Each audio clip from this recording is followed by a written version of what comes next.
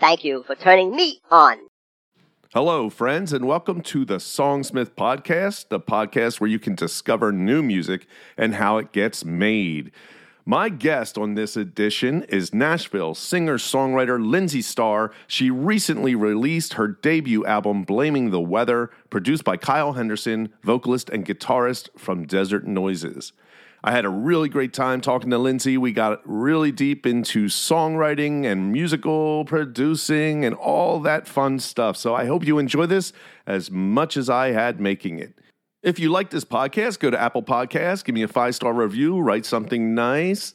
Make sure you follow me on Instagram at James_Ippoliti, on TikTok at James Ippoliti, or at Songwriting with James, Facebook, James Ippoliti Official, and I'm also on YouTube as James Ippoliti. Now, without further ado, let's get to my interview with Nashville singer-songwriter Lindsay Starr.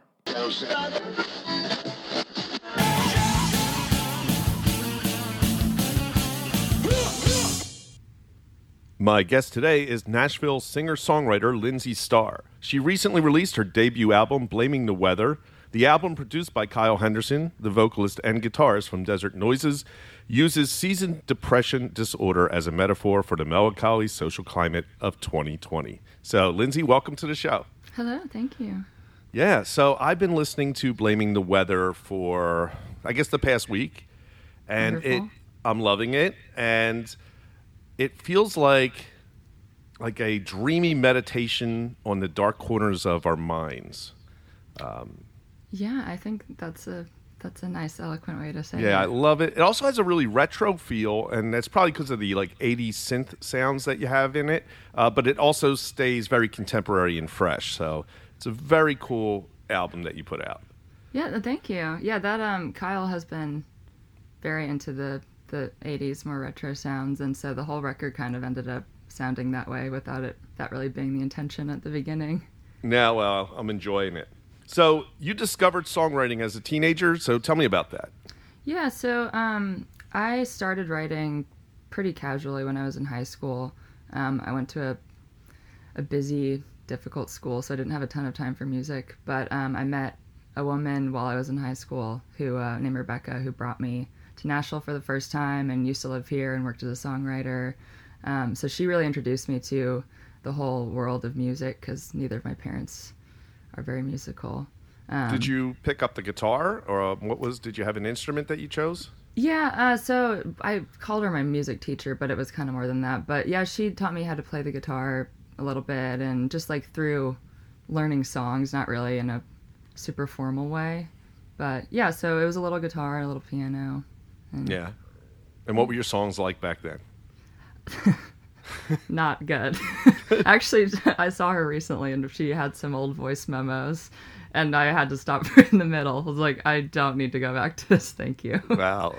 We all have to start somewhere. I think that's the thing that a lot of songwriters, they're scared because they're afraid of being awful. But, I mean, everybody's songs in the beginning, that's just what they are. Is there anything from that time period that you would revisit and say, you know what? That was a good seed of an idea, maybe I could take that, or is it all just really not you anymore? There are a couple that, no, I still hear my voice in some of them. I know where I was going, which is reassuring. There are a couple that I'm like, that definitely sounds like I wrote it. Yeah. Which is good. Would you ever revisit those type of songs and see if you could improve on them? I don't know. Maybe it'd have to be a full 180 probably. You have said that honesty matters so in your lyrics and your songwriting. Why is that so?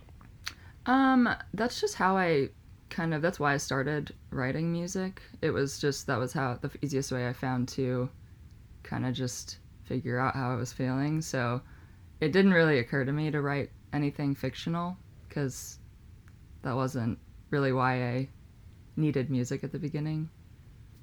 Right. You have also stated that you're basically sharing your secrets in these songs.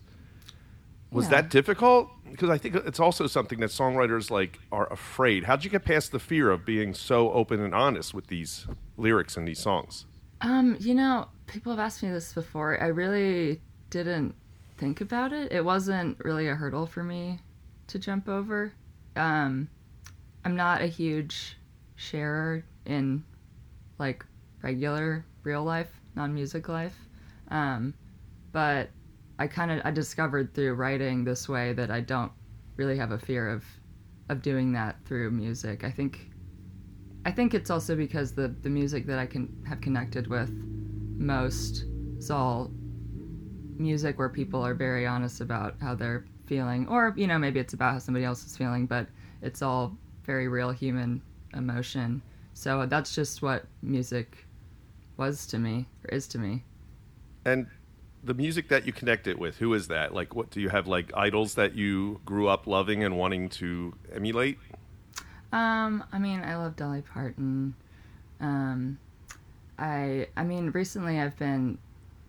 Recently I've been more into people like that you wouldn't necessarily think are really being that raw and honest. Like, I love like new pop stuff like Dua Lipa or like Ray, which seems more surface level, but once you start making music that way and listening to it in a different way, you realize that it all really comes from the same place. Have you ever been to Dollywood? No.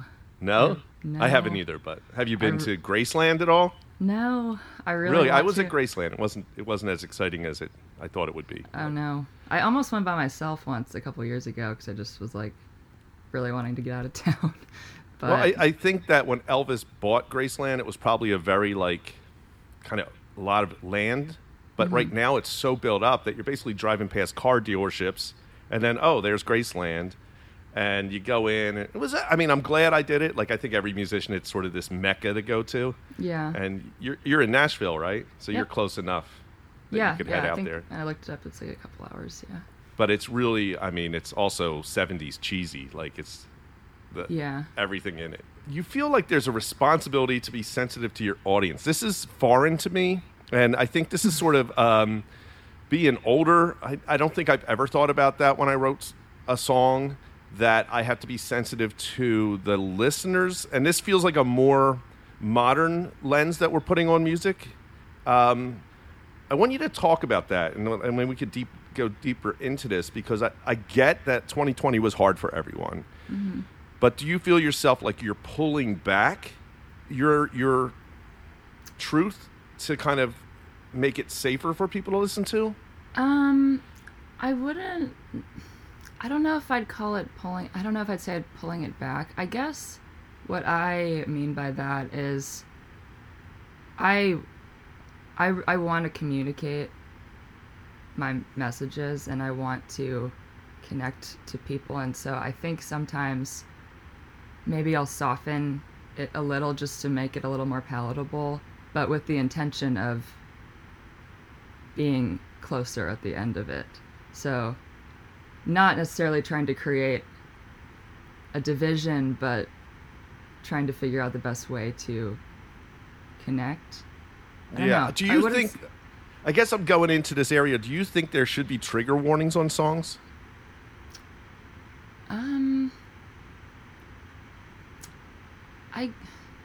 Yes and no. Have you ever listened to Tori Amos? No. No. So Tori Amos has a lot of songs that are about a lot of awful things that might have happened to her. Mm-hmm. And I'm wondering, and I can understand how someone could listen to this and it might hurt, but is that something that...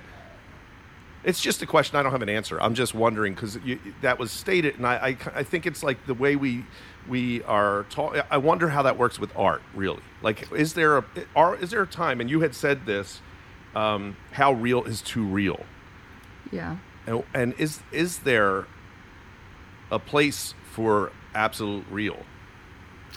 I think so. Yes, and I think my answer to should there be a trigger warning, I guess, is yes and no, because there are sensitive topics, but also that is also kind of just what art is. So you're kind of running that risk if you're, putting yourself there or listening or looking at something or, Yeah, you're submerging. It's definitely interesting. It's definitely interesting. I never really, until I read what you were writing about, I was like, I never thought about it being something that could trigger someone, but I mean, I always felt like that was, I guess we're talking about responsibility of the artist at this point, because there's a lot of artists who might talk about something that somebody might be offended by. Let's not even talk about Trick. I mean, how do you feel about like political, if you were to get political in a song? I don't have a fear of getting political. Okay. My beliefs are not secret. Right. So that to me feels a little bit different. Okay. But I love the honesty in your music. I love the honesty in the lyrics, and I love that truth. And I think it's funny. I was driving home from work last night listening to the album, and it's really amazing how you can hear it at the daytime, but at nighttime it just is even better. I don't know what that means, but like I wanted to have a glass of wine and sit and listen to this album just all the way through, because it sort of makes you feel. Your voice and the music managed to make me feel vulnerable, but at the same time safe, which was really interesting. There was a reassurance in your voice. So that was really cool. Just wanted to say that. But that's nice. Thank you. On Blaming the Weather, your producer suggested reshaping your songs into a pop format. Now, prior to this, you were doing mostly a country format, correct? Yeah, so I hadn't recorded a ton of music before this record. I had I had 5 songs that were on an EP that were definitely more in the country vein. But Kyle, my producer, has been in a rock band since he was a teenager, and started producing when we started the record. So that was like his foray into production. So he was really looking to explore new sounds and styles, and I was too, because I felt like I wasn't getting everything that I wanted out of the music I was making, and I felt like there was a new direction to go, but I didn't really know what it was. So I'd always written, because I don't have a lot of production background. I spend a lot of my writing time just with my guitar, with my keyboard. Right. So inevitably, when you only write that way, songs end up feeling more acoustic and slower and yes, absolutely sadder.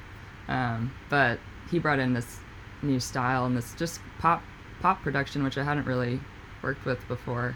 That just instantly makes everything, at least on the surface and upon first listen, sound more upbeat and happier. So we kind of turned them on their head a little. Did you have? You had said something in your bio about pop being mainstream, and that sort of was a turnoff for you in the beginning. Yeah.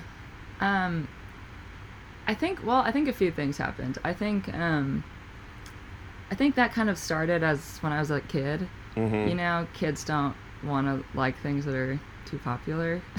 And then as I was making music, I think that kind of carried over into it. But I also think that I've been turned more onto pop music recently because I think it's gotten better, and there've been a lot of great female pop artists emerging and making really cool music and working really hard. So I think part of it was me realizing if it's good and I like it, then that's all that matters. Yeah. But also I think other people will like it, and it doesn't feel like giving in as much anymore. Was there this fear that when he's suggesting, hey, we're gonna try some pop stuff, were you like, oh no, or was it there had a little bit of that? Yeah. I mean, part of that is just that it was unfamiliar to me. Yeah. In terms of creating, but I had been listening to more pop music, and we'd been swapping pop songs and just sending each other things back and forth. So I knew that we had similar tastes. So how did you meet up with Kyle to have him produce this? Did you know him prior to this? Yeah, so I met him a few years ago, very briefly, just when his band was in town before he lived here. And then I met his wife and became friends with his wife, who ended up being my main photographer. But I met him at his house at a party again, and then we got together and wrote Coffee Cups a couple years ago, and that was the first song that we wrote together. But we didn't have an intention of like there was no talk of a record or anything. And then, and in like late 2019, he came to me and was like, "Hey, I really want to produce your first full length. I'm gonna figure out how to produce a record, and I want yours to be the first one." Oh, that's awesome. And by that point, we were really close friends. So I was like, I knew he didn't know what he was doing, but I trusted him to figure it out. So I was like, it sounds right. like absolutely. Like I was like, wow, this sounds so well produced.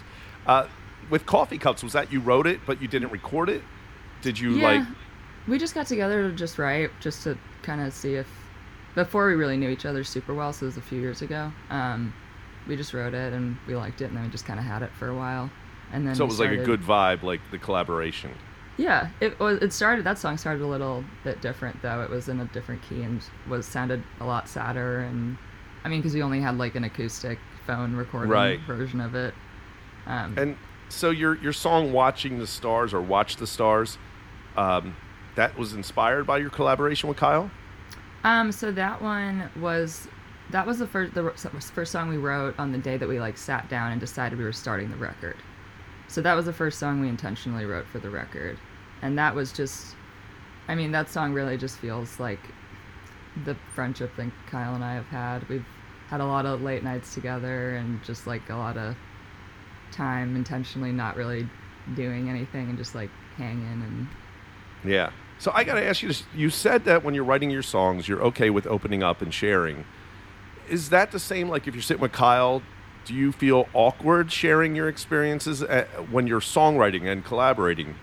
Like, because sitting in your bedroom alone writing a song is a lot easier than sitting with someone else and saying, here's what I'm trying to say about myself. Did you find that difficult? Not with Kyle. I do usually. That was also that was one of the reasons I agreed to the record. I knew that I'd be able to talk to him, and I knew that we would be able to do that.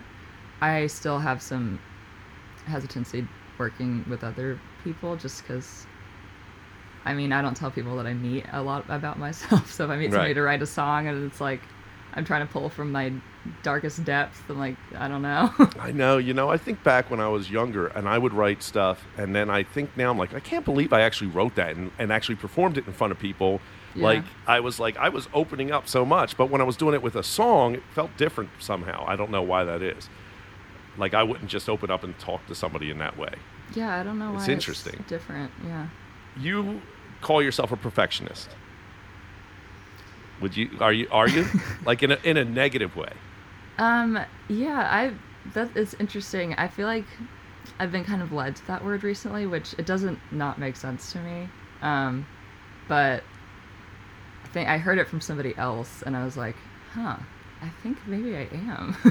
I mean, and that's why I don't know though, like I think that's maybe why it's been so hard for me to finish a lot of songs, but I also know that a lot of people don't finish all their songs. That's true.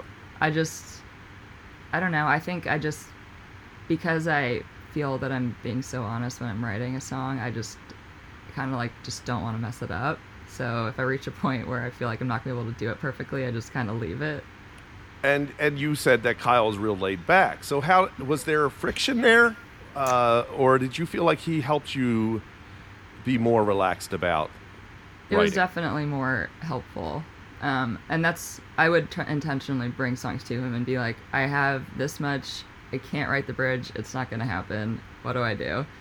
And he'd just be like, why don't you just like sing like, just let's do ooze, just sing this note, just do ooze. And I'm like, we kind of start with that, and sometimes we'd finish with that too, but sometimes it become a little more complicated than that, and then be like, oh, I didn't need a bunch of words stuffed in there. Yeah, that's really great advice. Yeah, and he tries to pull words out of he pulls words out of some of my like lines, which I let him do a lot of the time, but not always. That's awesome. Yeah, that's such a great thing. So that came out to be a really good experience for you working with Kyle and helping you realize that even if you got to a place where you felt like you couldn't finish it, he was able to pull that out of you. Oh, totally. Yeah. And I mean, just the fact that we finished a full 10-song record is not something that's incredible. I knew how to do before. Yeah. So when did that start? Like, when did you start with writing and recording this record? So we started kind of loosely doing it, I guess like October of 2019. And then as everything unfolded at the beginning of 2020, we kind of took a little break because I went home for a little while to DC, and then I came back, and both of us had nothing but time on our hands. And at that point, we'd relaxed a little bit and felt comfortable being around each other. So yeah, we really started. You that. Yeah. So you actually were physically around each other? Yeah, we took a little break because he had been touring at the beginning of the year, and they cut off the tour because of COVID. Right. So we took some time just to. Nobody really knew what was going on then. I think weren't sure about how much time or what, but yeah, we did end up doing it together because I knew that neither of us was like hanging out with a bunch of other people. Right. But so it's probably like April that we really hit the ground running with it. That's good.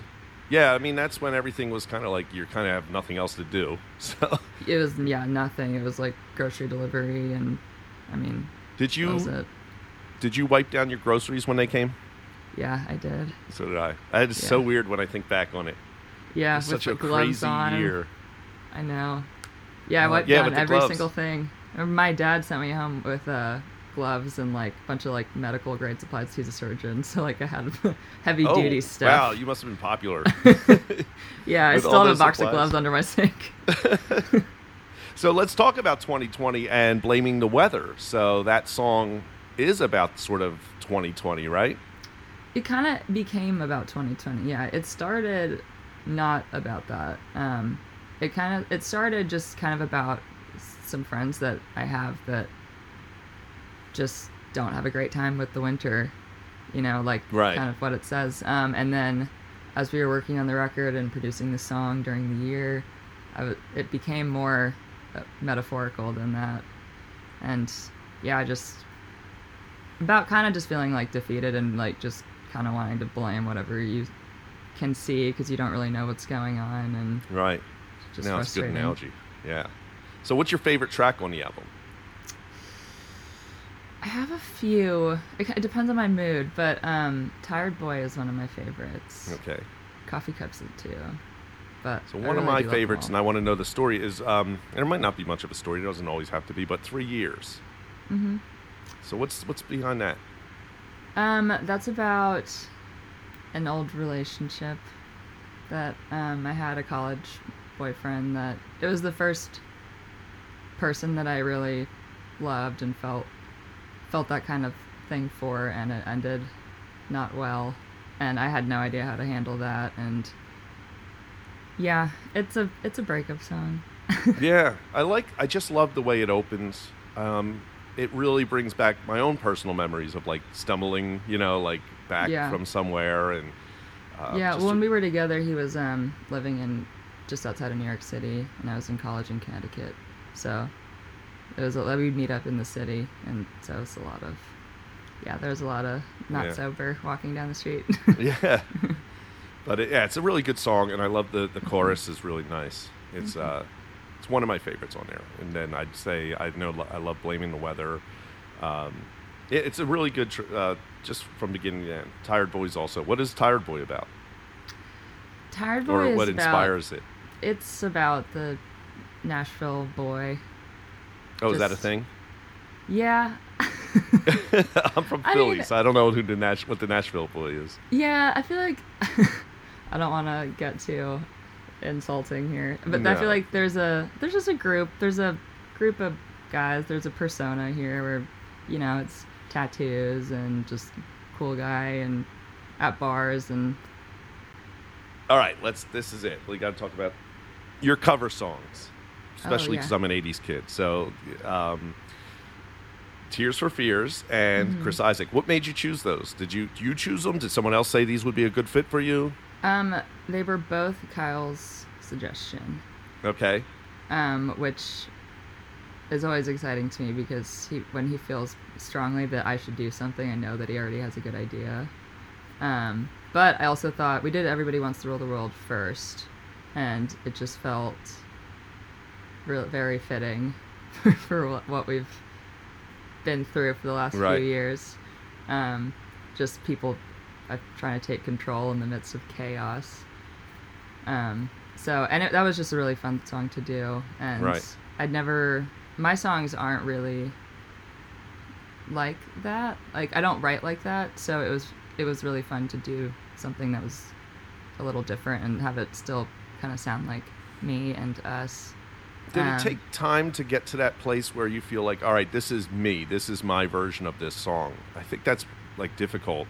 Yeah, it was. I haven't done recorded a lot of covers, so it took me a second to kind of figure out how to make it mine, and it really ended up just being just a little bit of rephrasing, which is not a huge change. This recorded after Blaming the Weather or during the same time, or?